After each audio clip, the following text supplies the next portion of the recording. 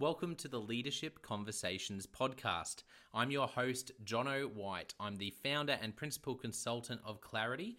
We are an Australian-based consultancy that works with leaders around the world, and our passion is to invest in people to become everything they're meant to be in order to fill the world with healthy organizations that people love to work for and customers line up to buy from. The goal of this podcast is to invest in you and your leadership. If you're just joining us for the first time, then feel free to check out consultclarity.org. That's our website, consultclarity.org. We have so many free resources on there, the most popular being our 7 Questions on Leadership series. We've had more than 1,500 leaders from around the world in all different sectors give their in-depth answers on leadership, what books they love, what they found most challenging, the most meaningful stories, how they structure their time through the day. That's free, so go and check it out. And we'd love to interview you about your leadership. I believe you have advice from your experience, your context, and your life so far that is important and can help other leaders. It's also a great way to give back. It's free to get involved, and you can do so by going to consultclarity.org/7-questions-interest, or just Google consultclarity.org 7 questions interest and fill out the form that pops up. We have a free resource for you on our website. It's called Leadership Survival Guide. It's a 57-page ebook. It has interviews with 10 world-class leaders, and you can go to consultclarity.org. It's right at the top, and get that today. We also have a daily email that we send out to over 15,000 leaders, and that email contains the highlights, our best content from our podcasts, our blog, my book, the books that we're loving that are out there about leadership. It's also the best way to get access to our masterclasses and workshops before anyone else. And there's also exclusive and limited special options just for subscribers. And you can subscribe by going to consultclarity.org/subscribe.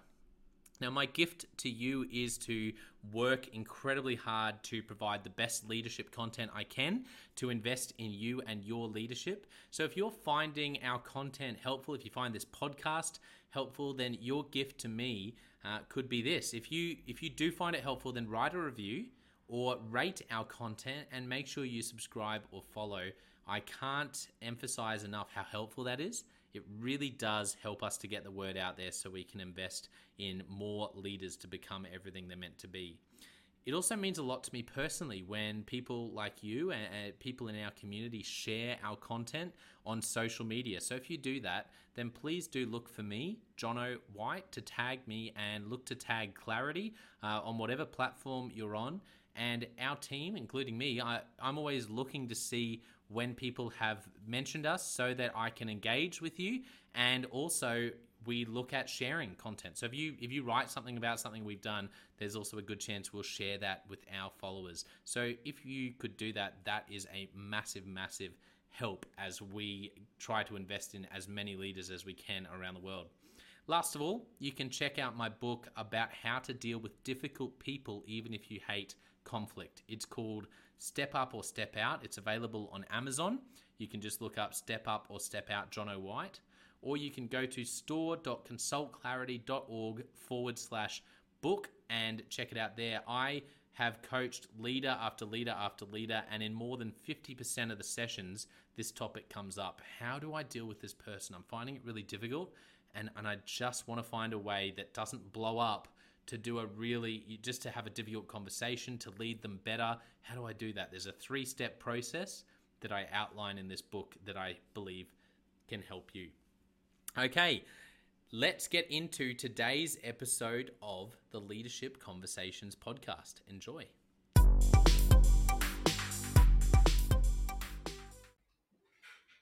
Welcome to another episode of the Leadership Conversations podcast. Today's guest is Walter Lamothe, who is the president and CEO of Bentley & Co. Limited. Welcome to the podcast, Walter.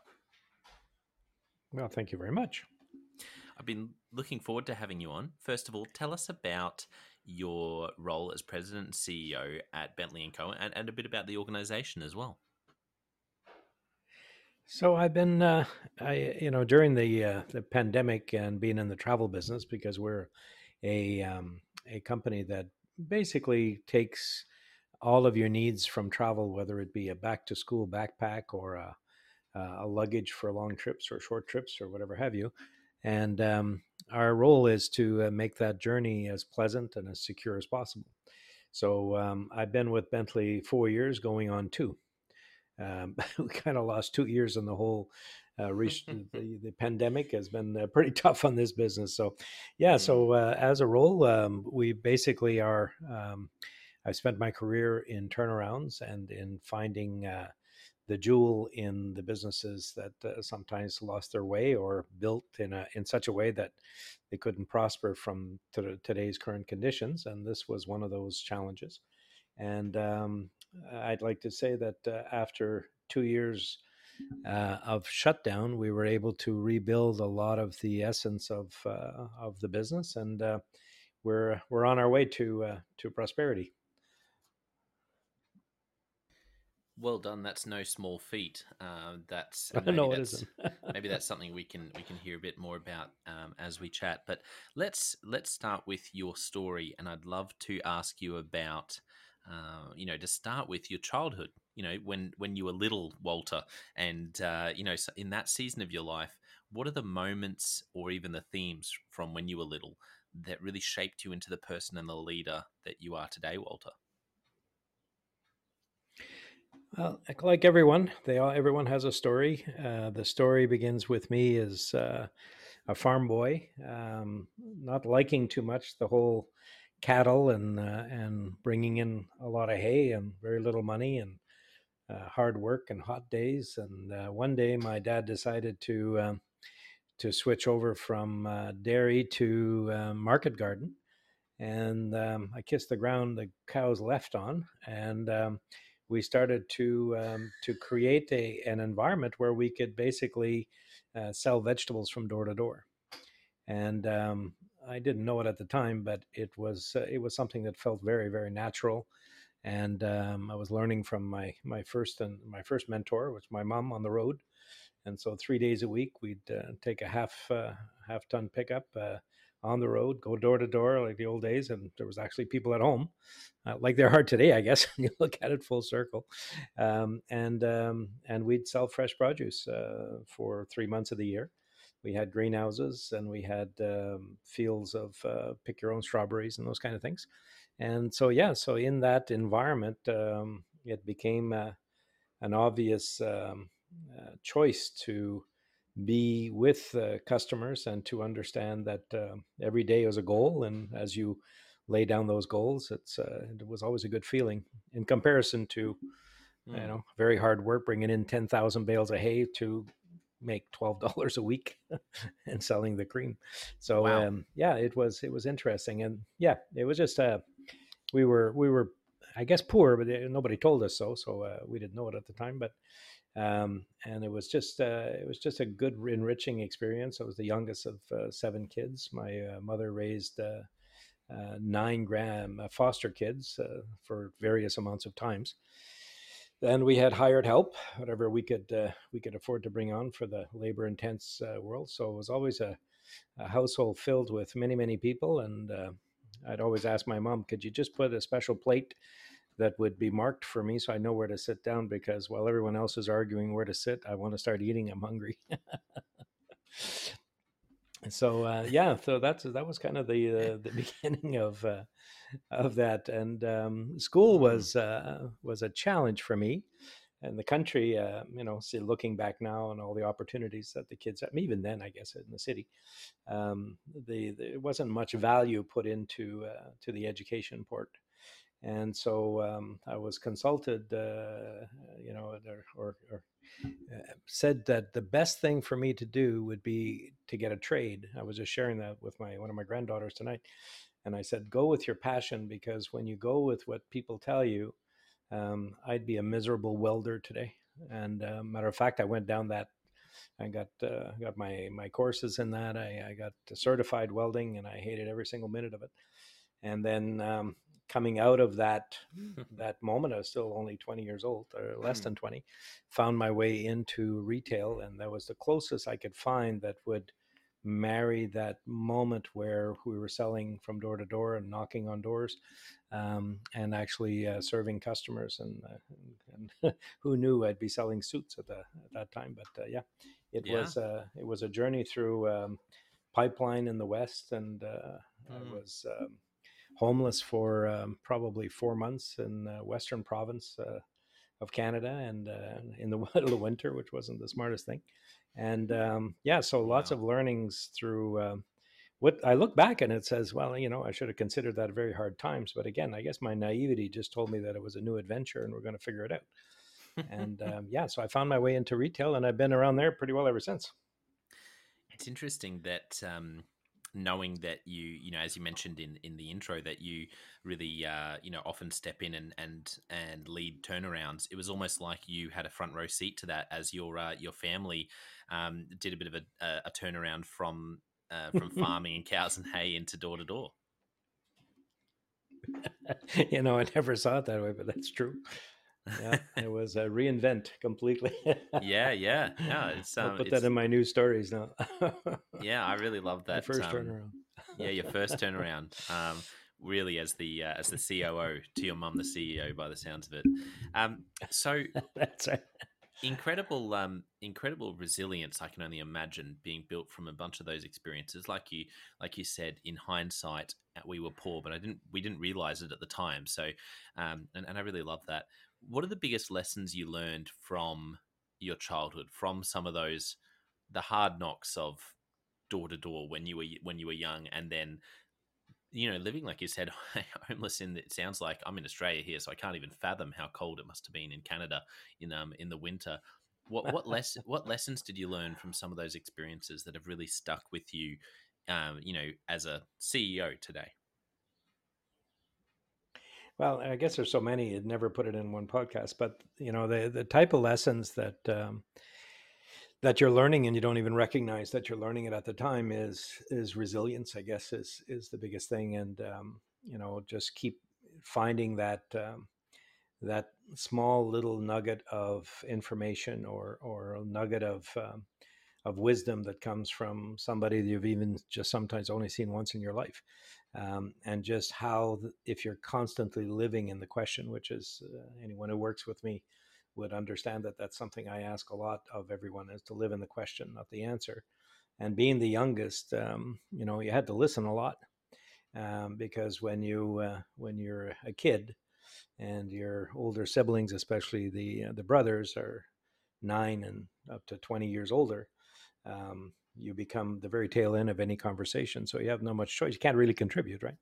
So listening skills started pretty early, and I think that's between listening, the resilience to understand that, what, I thought this was the end of the world, but look at, here we are. And even weeks later, after a farm disaster of some sort or another, and the first thing you know, 3 weeks later, we're past that. And crops failures and all of these things that just happen on a daily basis.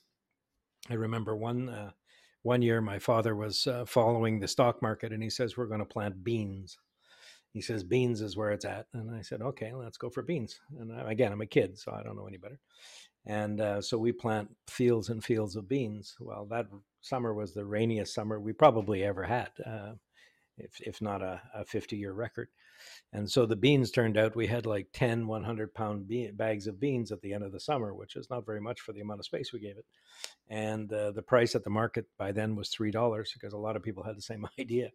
So he said, well, the hell with it, I'm not going to sell them. We'll eat every one of them. So we put them in the storehouse, and it took us 10 years to eat them all.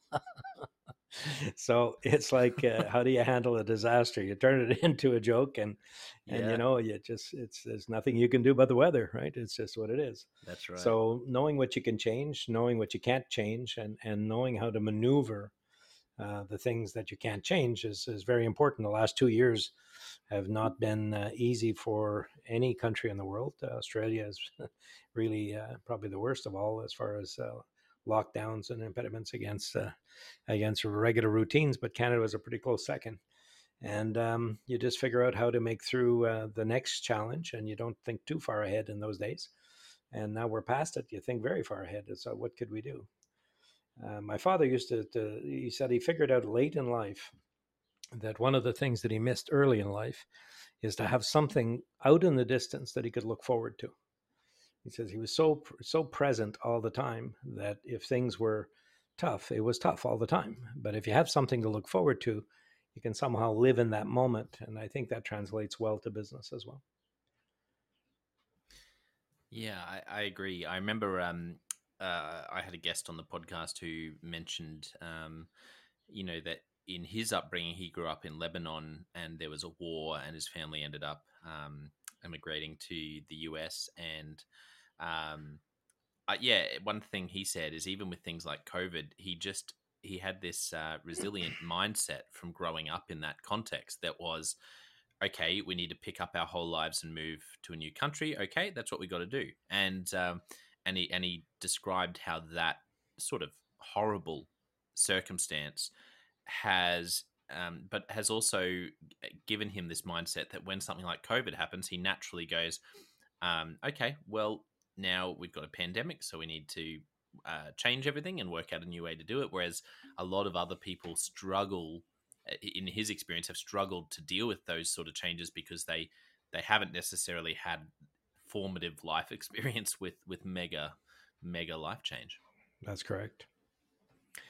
And we saw that a lot, and I think COVID is prime for how people have adapted. And it's funny because people could not adapt to remote working, and after 2 years, they're having a hard time adapting to going back to the office. So it's like there's people that just have a hard time adapting. Period. Any change.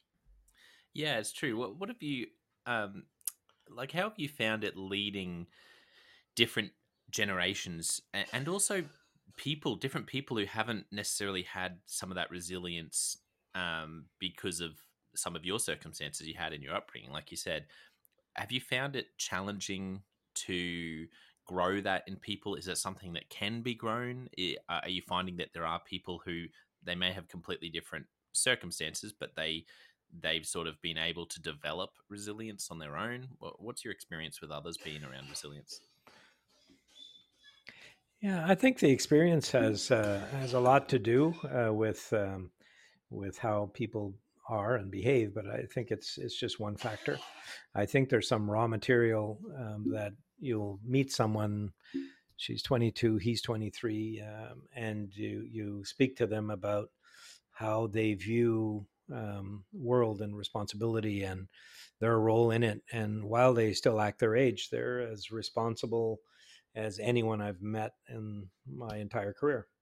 And you'll get others who have, again, various backgrounds, even hardship, that take that and don't use it as experience building. And you take people that have the silver spoon and have done exceptionally well. So, yeah, I think there's way too much generalization about who the people are. And, if you look back, I'm a fan of old movies, and I listen to the old movies, and you'll hear the mom say, that what am I going to do with the kids these days?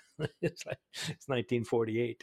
The kids these days are the kids these days, and I think that the character of the person should override the generation. Now, that being said, I do think that there is something. Can you hear me? So, I think there's something to be said about ensuring that Mm, um, you respect the lifestyle that some are just accustomed to. I mean, I think some of the younger generation actually say, you know what, I know what I want, and I'm holding out for that, and I respect them for that, as long as it matches what the goals are of the people that are true. expected to pay them.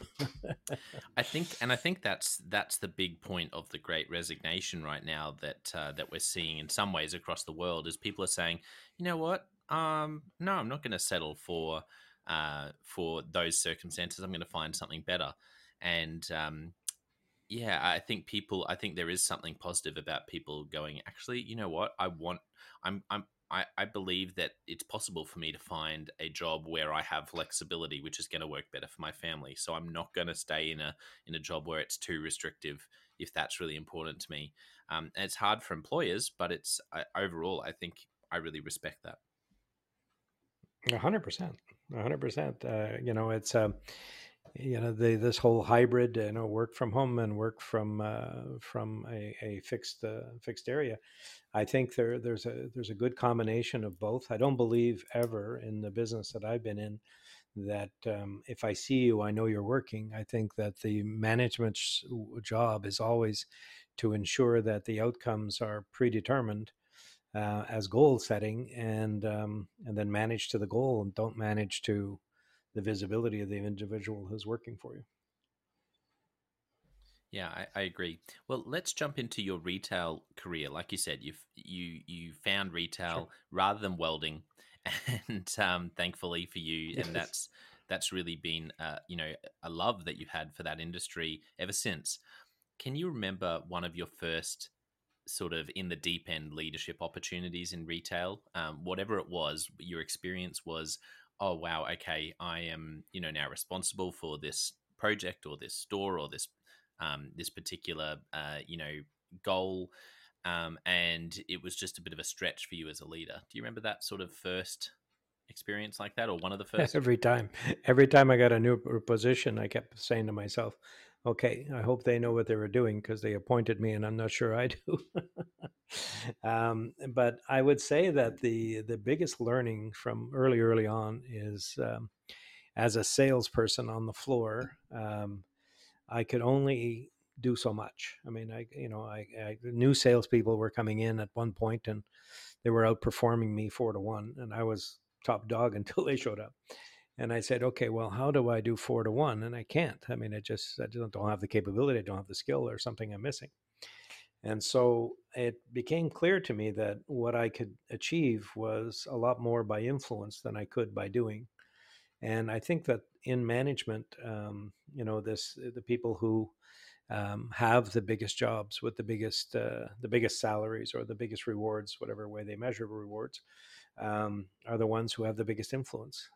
And I think early on, I'd stand up in front of a group of people and declare a vision of what was possible if we did what, and walked away amazed at the attention that I would capture. And then the group working as a team was just magical. It was just to see that everyone knew their part and everybody appreciated their part, and when we celebrated as one, and when we took a defeat, we took it as one. And it was just, I was always just struck by that. And then it took me a long time to actually figure out that the gift of the gab is something, but the gift of gathering people together and getting their attention and to create a common goal was gold. And I think that is seen more and Mm, more as you look at the best team sport leaders. And I can only do so much, and I'll only get rewarded so much for what I can do. I'm limited, but mm. the limitations are whatever you put on yourself when it comes to influence. Yeah, I love that. I love how you've articulated that, because for people listening who may not be in a leadership role as such, I love what John Maxwell says about how leadership is influence, and knowing that um, through there's so many things you can do even when you're not in a leadership role to have influence that are the things that you need anyway once you're in a role, because being in a role gives you really none of the tools. It's everything. It's everything you need to learn about how to cast vision, how to tell stories. I'm a big believer in how important that is for leaders. You mentioned a key one earlier, how to listen. All of these things anyone can do in any position.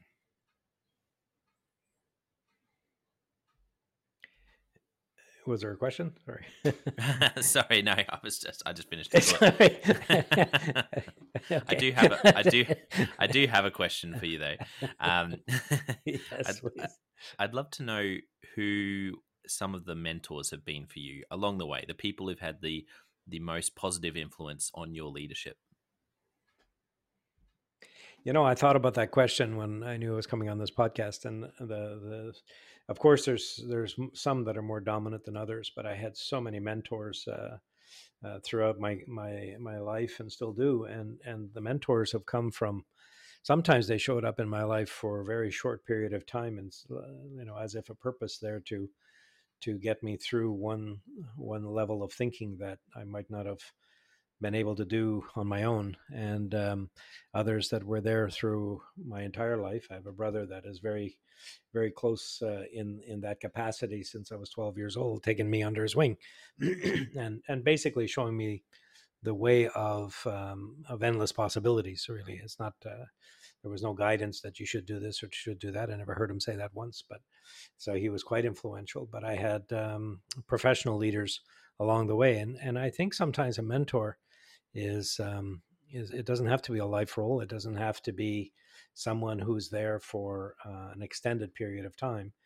But what they can be is someone who can strike you at the right moment in your life and be very profound. So the quantity of those people, I've been very fortunate, and I've had many. I've had I've had some who one particular gentleman who basically took me under his wing and said, "I want you to be my protege." And I said, "Okay, what the hell is that?"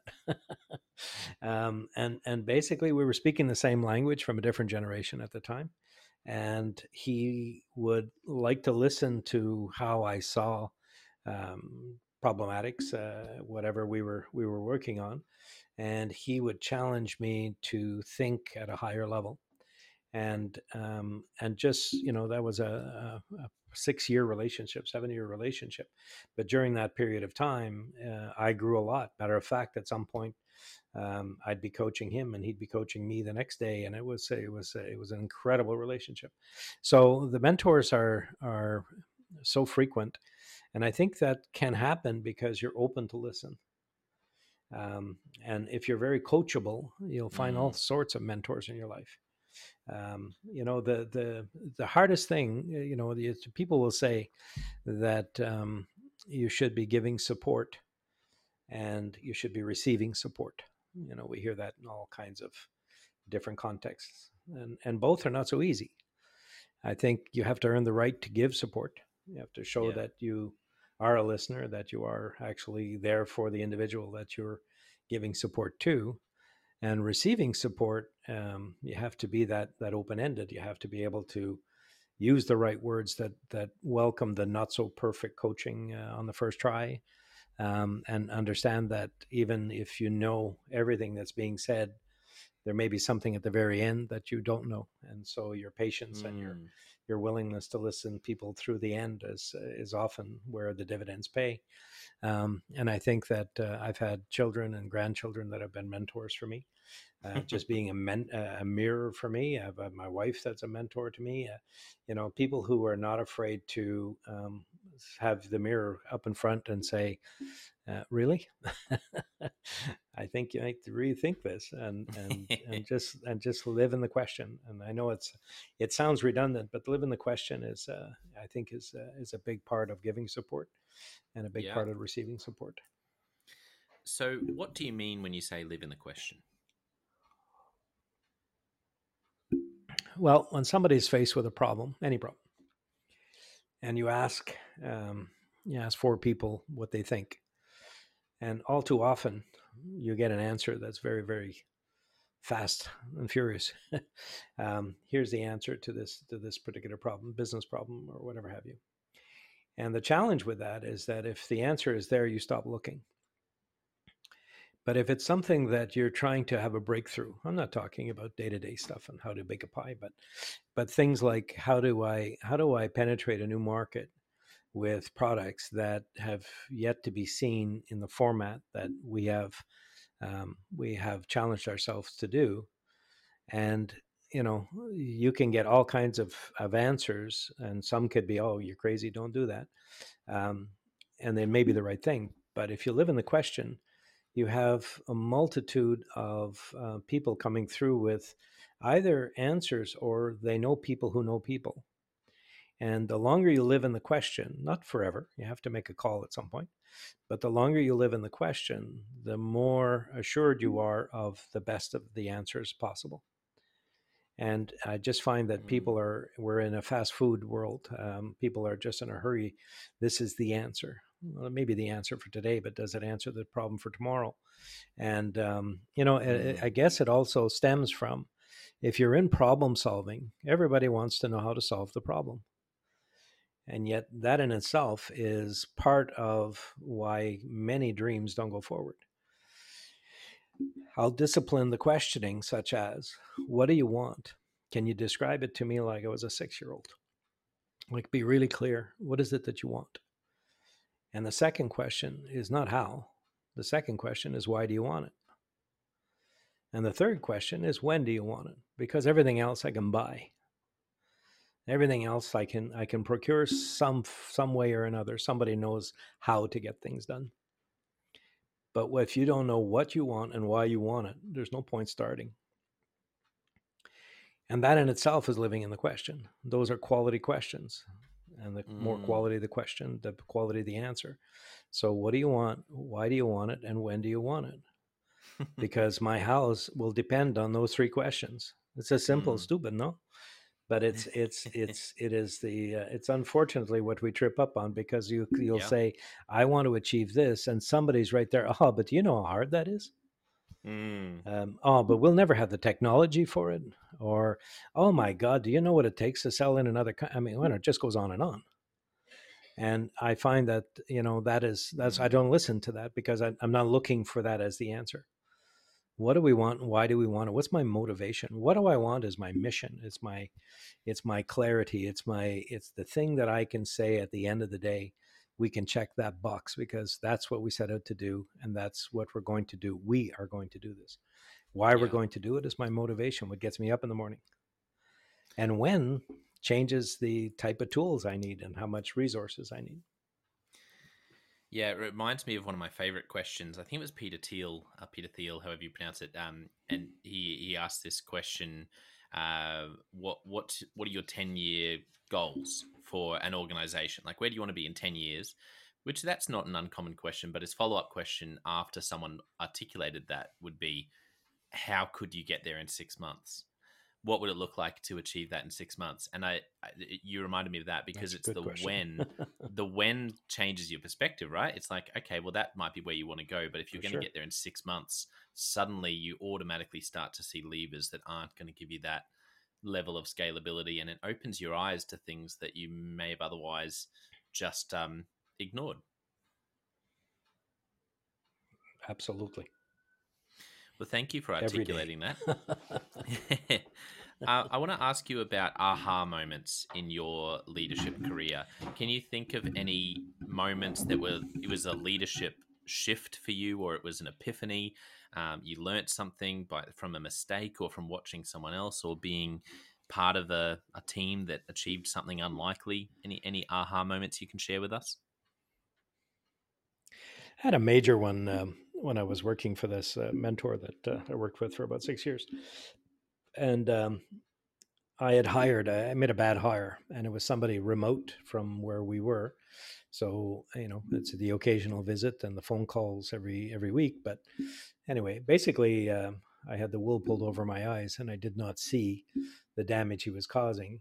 And so my boss and my mentor, my boss's boss, went out on a store visit, and they came back and they didn't know how to tell me that it was a disaster. And as they're telling me this, I mean, I was just blindsided, and I even knew some of the things, but I was kind of put them off, because it didn't fit my scenario. It didn't fit my narrative. And so anyway, I fixed the problem for sure. But I said to my boss's boss, I said, I will tender my resignation. And he says, whatever for? And I said, well, I cost the company a lot of money. It's like, I don't deserve the respect or the accountability that you've given me. And it's just like, this should not have happened. He says, what do you think this mistake cost? And I said, oh, I don't know. In pure profit, I don't know, 200,000. I have no idea, but it's got to be a lot. And he said, so let me get this straight. So it cost me $200,000 for you to learn this, and somebody else is going to benefit from it. So I said, oh, okay. Didn't see it that way. And I stayed with him quite a few years after. But yes, it was how you take mistakes as part of the learning. And he never destroyed me by which, could have been common ground in many, many places. No raised tones, no, it was all about let's try to figure out what got you here and how we can fix it, and from there it doesn't happen again. That's all. And so Incredible. yeah, I would think that's the biggest aha moment. Mm. Yeah, no, that's a wonderful story. He sounds like a very wise leader. Very much, very Well, much so. let's jump into Leadership Express. The first question I have for you, Walter, what is a book that you've gifted a lot to other people, or you've recommended it a lot to other people? I would say during my years, I found lots of different books, but Nine Habits of Highly Effective People, I still think is the book that is adaptable to so many people and to different times. It's kind of timeless. I think the true north is true north of that book. And Mm. 21 Irrefutable Laws of Leadership, John Maxwell, you were quoting a while ago. But, to me, these are just practical points of Mm. view Hmm. on that you can turn around and use. And the way I would take a book like Nine Habits is that I would learn it and then I would teach it. And I would set up teaching sessions and I would build modules. And I met Stephen Covey one day and I told him I was doing that. And he says, "You making money from it?" And I said, "I'm earning a living, but not because of this." He says, "Then that's what the book was for." But I always find that the best way to learn is to teach. And Yeah. it never failed me because it just what you're rusty on at the beginning, first thing you Mm. know, it's like you start getting a little bit better. First thing you know, you're an expert, or at least as close as one can be. But Yeah, those would there's be the two high recommendations. wonderful recommendations, and it's so true. The best way to truly embed something is to teach it to someone else and then have them say, look at you puzzled, and you have to actually really know what you're talking about. And so I think that's wonderful advice. One thing that comes up a lot for leaders is the importance of their one-on-ones, their one-on-one meetings with direct reports. What advice or tips would Yep. you give to leaders about how to run an effective one-on-one? Well, as a leader, the one-on-one belongs to the person who's showing up, not you. And this whole listening thing is a big thing. I mean, semi-structured is okay. Here are the questions that I have outstanding, and I think people appreciate that you gave that one-on-one some time. You were thinking about it. It didn't just happen because it happened to be on the calendar.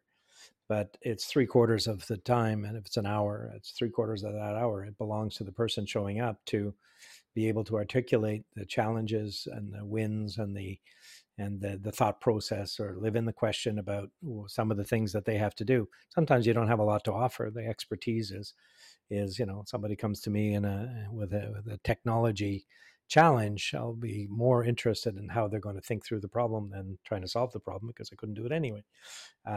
So it's Mm. I think that's number one rule. On a one-on-one, you don't own it. The person who's showing up owns it.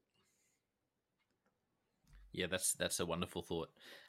What about one habit? If you had to pick one habit, funny that we just talked about the book about habits, but if you had to pick one habit for any leader that makes a positive difference in life and leadership that you'd recommend to others, what would be one habit?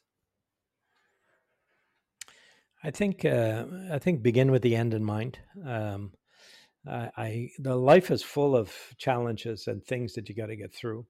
I mean, we just went through a day where we had some challenges with the technology, couldn't get logged on or whatever, and people living in that moment to moment, and it's nothing. It's important at the moment you can't log in, but it's nothing. It has no real impact. But begin with the end in mind. Bentley is going to be an international travel company that has the travel in a box. And that's what we will be when this is done. And every step that we do in the meantime has to line itself up with that end in mind. And I think that the end in mind gets lost because the hurdles along the way can be tiring. Yeah, that's so good. What's one commonly held belief in retail that you passionately disagree with? Well, I mean, in the last 20 years, probably, that the end of retail is in sight. Um, I think that the one thing about retail is that if you take a look at the top 5%, they're hyper successful, then the next 15 to 20% do pretty good, and the rest of them kind of struggle on a day-to-day basis. And in Canada, probably maybe Australia is the same, just based on the population over such distances, that the challenge that we have is that we have a lot of competition and very few people. So we always have to be reinventing ourselves. We always have the competition. The wolf is at the door. And the last couple of years, the belief that there were, bricks and mortar are no longer necessary. I heard it from so many people that I stopped talking to, just because that was their only belief. Their only thought that they had was that how could retail ever survive this? And here we are, and I look at the best shopping centers and the best retailers. They've had a chance to reinvent themselves during this time. And I think that some of the most resilient people, oddly enough, are farmers and retailers, because you never have ideal weather, you never have ideal conditions, and you always have everything is pressed to you're up to the nose on what it is that you have to overcome. But it makes us really good as a general industry to survive. And I'm amazed. I'm totally amazed at how even shopping centers that get criticized a lot everywhere in the world, I guess. And you look at some of the innovation that they've been thinking of through this downtime, and the tremendous amount of money that they're putting to reinvent the experience. I say hats off. It's kudos to them, because they didn't sit on this investment and saying, well, it's got to be over. How can it be over? The people still need an experience. Online is a great place to buy. In-store is a great place to shop. How do you combine them? That's the question I live in every day. Yeah, I love that question. That's great. What about if we stick with retail, what do you see as a big problem or challenge for leaders in the retail space in the next decade? I think in the next decade, in the next year, the next 5 years, it's all going to be about, the demand is going to be there. It's going to alter. You have to listen to the consumer as they change. And right now they're asking, the consumer is very clear that they're asking for, a better experience, a better quality. I don't want to spend it on 10 items, but make the one item count. So I think that value for money has always been there to a degree. It's just changed the definition of what value for money is today versus what it meant 15 years ago. But I would think over the next 10 years anyway, it's going to be where your supply comes from. And not just because of the recent upheaval of things that are happening with, cargo freights and all that stuff going through the roof. And, I know when I'm ordered something, but who knows when I'm going to get it. That we'll figure those things out over time. I think in another 18 months from now, it'll be a lot better than it is today. But I think there's a consciousness about, taking things, nearshoring is becoming a big point of discussion. And while it's not possible everywhere due to labor issues, I think that's a lot more possible than we ever dreamed it was. And soon as you give the opportunity for an industry to reinvent how you do supply, it will. And I think that the unrest that's happening, and the everything that's happening with Chinese imports and exports, and it's going to be a challenge. And I think that that's going to be probably for the better in the long run, but in the short time, there's going to be a lot of upheaval about that. Yeah, absolutely. Do you have any favorite questions? You mentioned some already, so maybe you could share again one of those, or share something different. A favorite question in a one-on-one with a team, with stakeholders. If you're running a workshop and training people on something, do you have any favorite questions that you like to ask? Well, it's around the same kind of thought process, but it's what could happen if we did what? And it's a question that, given the context of any particular meeting, don't tell me what I can do. Tell me, if I could do anything at all, what would the outcome be? And it's a question that people don't live in naturally. I mean, there's times where you see people putting together offsites and trying to to gather a collective thought. And if you're a participant, it can drive me sometimes just insane because you walk away and you don't know if you even contributed or if they contributed to you because it just filled time. But if you go into any particular meetings, especially where you have this objective, like don't have 10 questions to answer one, but answer one that's profound, that has a little bit further reach, and that stretches everybody's imagination to beyond what they came in the meeting with. And so there's many questions around that, but it lives into, I don't believe in quick answers, as you can tell by now, and I don't believe in having a problem that no one else has figured out that we're going to pull it off in 4 hours. I think it's just, if you can come off a 4 hour retreat and have an incredible question to live in for the next 2 months, you've won. Because then you have people who know people, and all of a sudden your answers come from places you never dreamed of. This incredible mentor from way back when is that ask the universe. Well, ask the universe, I didn't understand what that meant.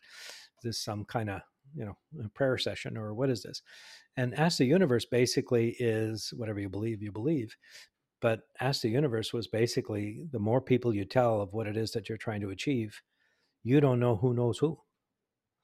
And all of a sudden, someday, one guy calls you and says, I heard that you wanted to have this problem solved, and there you go. And it's happened when we had to restructure Bentley. It happened this way. I say to people, I sold a company I didn't even own. Because it was, we needed new owners, and I told enough people and the right people, and one person showed up and he says, hey, you know what? I think I can help you. That's awesome. And we ended up with some of the best partnerships that you could dream of. Wonderful, wonderful thoughts. Do you have any favorite quotes, or is there maybe just one that comes to mind that is a favorite of yours? It's something that you always think about, or you framed it, or it's just one that you stuck in your mind? Well, the one we used way too often in the last couple of years was Winston Churchill. Never let a good disaster go to waste. And I might be not quite phrasing it well, but it's just, when you're hit with a disaster, when you're hit with something that so seems like such a challenge, how do you turn it into an opportunity? And there are assets in every single thing that we do. You're over inventoried. Well, okay, that's one way to look at it. I have enough inventory that I could drive a ton of sales. There's another way to look at it. I'm over inventoried as a problem, but having no inventories is a bigger problem. But the biggest problem of all is having no customers because we're closed. So it depends. Everything is perspective, and everything is about looking at things and saying, you know what, you have a disaster on your hands. And another one of his quotes: "When you're going through hell, keep going. Eventually, you get through." Yeah, they're great quotes, and it's so true, isn't it? Thinking of someone like that going through what he had to lead through is encouraging because God. it puts things in perspective. We got nothing to worry about. One of the things that's really high on my list as something I really want to read. One of the podcast guests recommended the journals, or of Winston Churchill through the wars. It's maybe not even a journal. It's more like his notes from each day of World War II, and it's like hundreds, if not thousands, of pages, but it gives you a real sense of the thinking of the man who was leading through such a crisis. And I remember they mentioned that they read that and just found it really interesting to be able to see the thoughts as they were happening when he didn't know what the result was going to be like. And I thought, oh, that's such a good read. So that's right up there for me as one of the resources I'm going to find and read or listen to. I don't know if it's available in audio, but I'm going to track it down because I just thought that would be a fascinating read. And it's interesting when I don't claim to know much about the man, but from what I do understand is everything about his leadership before the war and after the war pales tremendously compared to the crisis management that he was able to do. Yeah, it's funny, isn't it? It's you assume someone who has such a place in history would have been an amazing, revered leader, but yeah, before and after there was he had a lot of challenges and probably made some wrong decisions Lots of challenges. and yeah, upset a bunch of people before and after. So really interesting Daily. case study. Yeah. Um, so last question: if you could only give one piece of leadership Mhm. advice to a young leader, what would you say to them? I don't know. One piece of advice, I think to be able to project yourself into a future role of any kind, you have to be a servant. If you look at yourself as a servant, and you look at yourself as earning every step of the way, and every time you're going to step into a new role, you have to have imagined it and lived it and behaved according to it way before they ever gave you the promotion. Um, and that to be subservient to the people you serve is not just something for the government or the army. I think it's a leadership absolute. You have to be able to serve the people, and it served me well, because serving the people, even from the back of the pickup truck with my mom, and saying that we were going to have the best vegetables, we were going to have the best presentation, we were going to make sure that the woman walked away with a smile, buying more than she ever expected she needed in vegetables. But you had to serve. Mm. That's amazing that you had that lesson at such a young age, because I would have to think that's got to be one of the. I can't think of maybe a more important secret for retail than that lesson. 100%. I couldn't articulate a darn thing of that when I was that age, but it's just looking back, of course. Well, yeah, that's the thing. That's why I love to start with those questions about when you're young because things are being modeled. You have no idea what's happening, and then you get older and you go, "Wow, yeah, that is actually where I probably first learned that idea." Even though I just was watching and I didn't know what I was learning, but we're like sponges when we're little. Well, Walter, this has been such a joy for people who've really appreciated your thoughts. Where can they find you or follow you online, and also find out more about Bentley and Co? I think LinkedIn is probably the one place that I put whatever literature that I put up is it's the easiest site for me. And Bentley, it's Walter.Lamothe at Bentley and Co. Or that's my website. Sorry. Walter.Lamothe at BentleyGroup.com. There we go. And yeah, any inquiries for what we do for a living? I'm usually sharper early in the morning. Yeah. Wonderful. Well, yeah, that's right. I want to thank our listeners for tuning in. What a fun podcast and just great stories. And I've really enjoyed today. Don't forget, I also have the John O'White Leadership Podcast and the Leadership Question of the Day podcast, two other places you can go to Yes, continue yes. to invest in your leadership. But I want to finish today by saying a massive thank you to you, Walter, for being so generous with your time, sharing wonderful anecdotes, stories about selling door to door, and just at a young age selling vegetables door to door, and yeah, that's a beautiful story that links to years and years of incredible leadership in retail. But most of all, it's been a real joy to spend time together. So thank you so much for coming on the podcast. Likewise, Juno. My pleasure. Take care.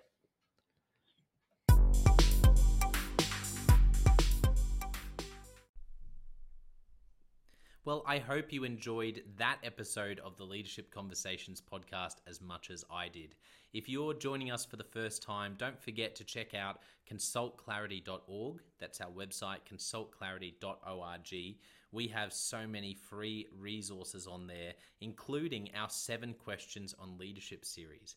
We've had more than 1,500 leaders from all over the world in all different roles, in different industries, answer these 7 questions on leadership, and leaders give these in-depth answers around how they spend their time, a book that's been significant for them. It's just a gold mine. It's completely free to access, so go to consultclarity.org and look for that.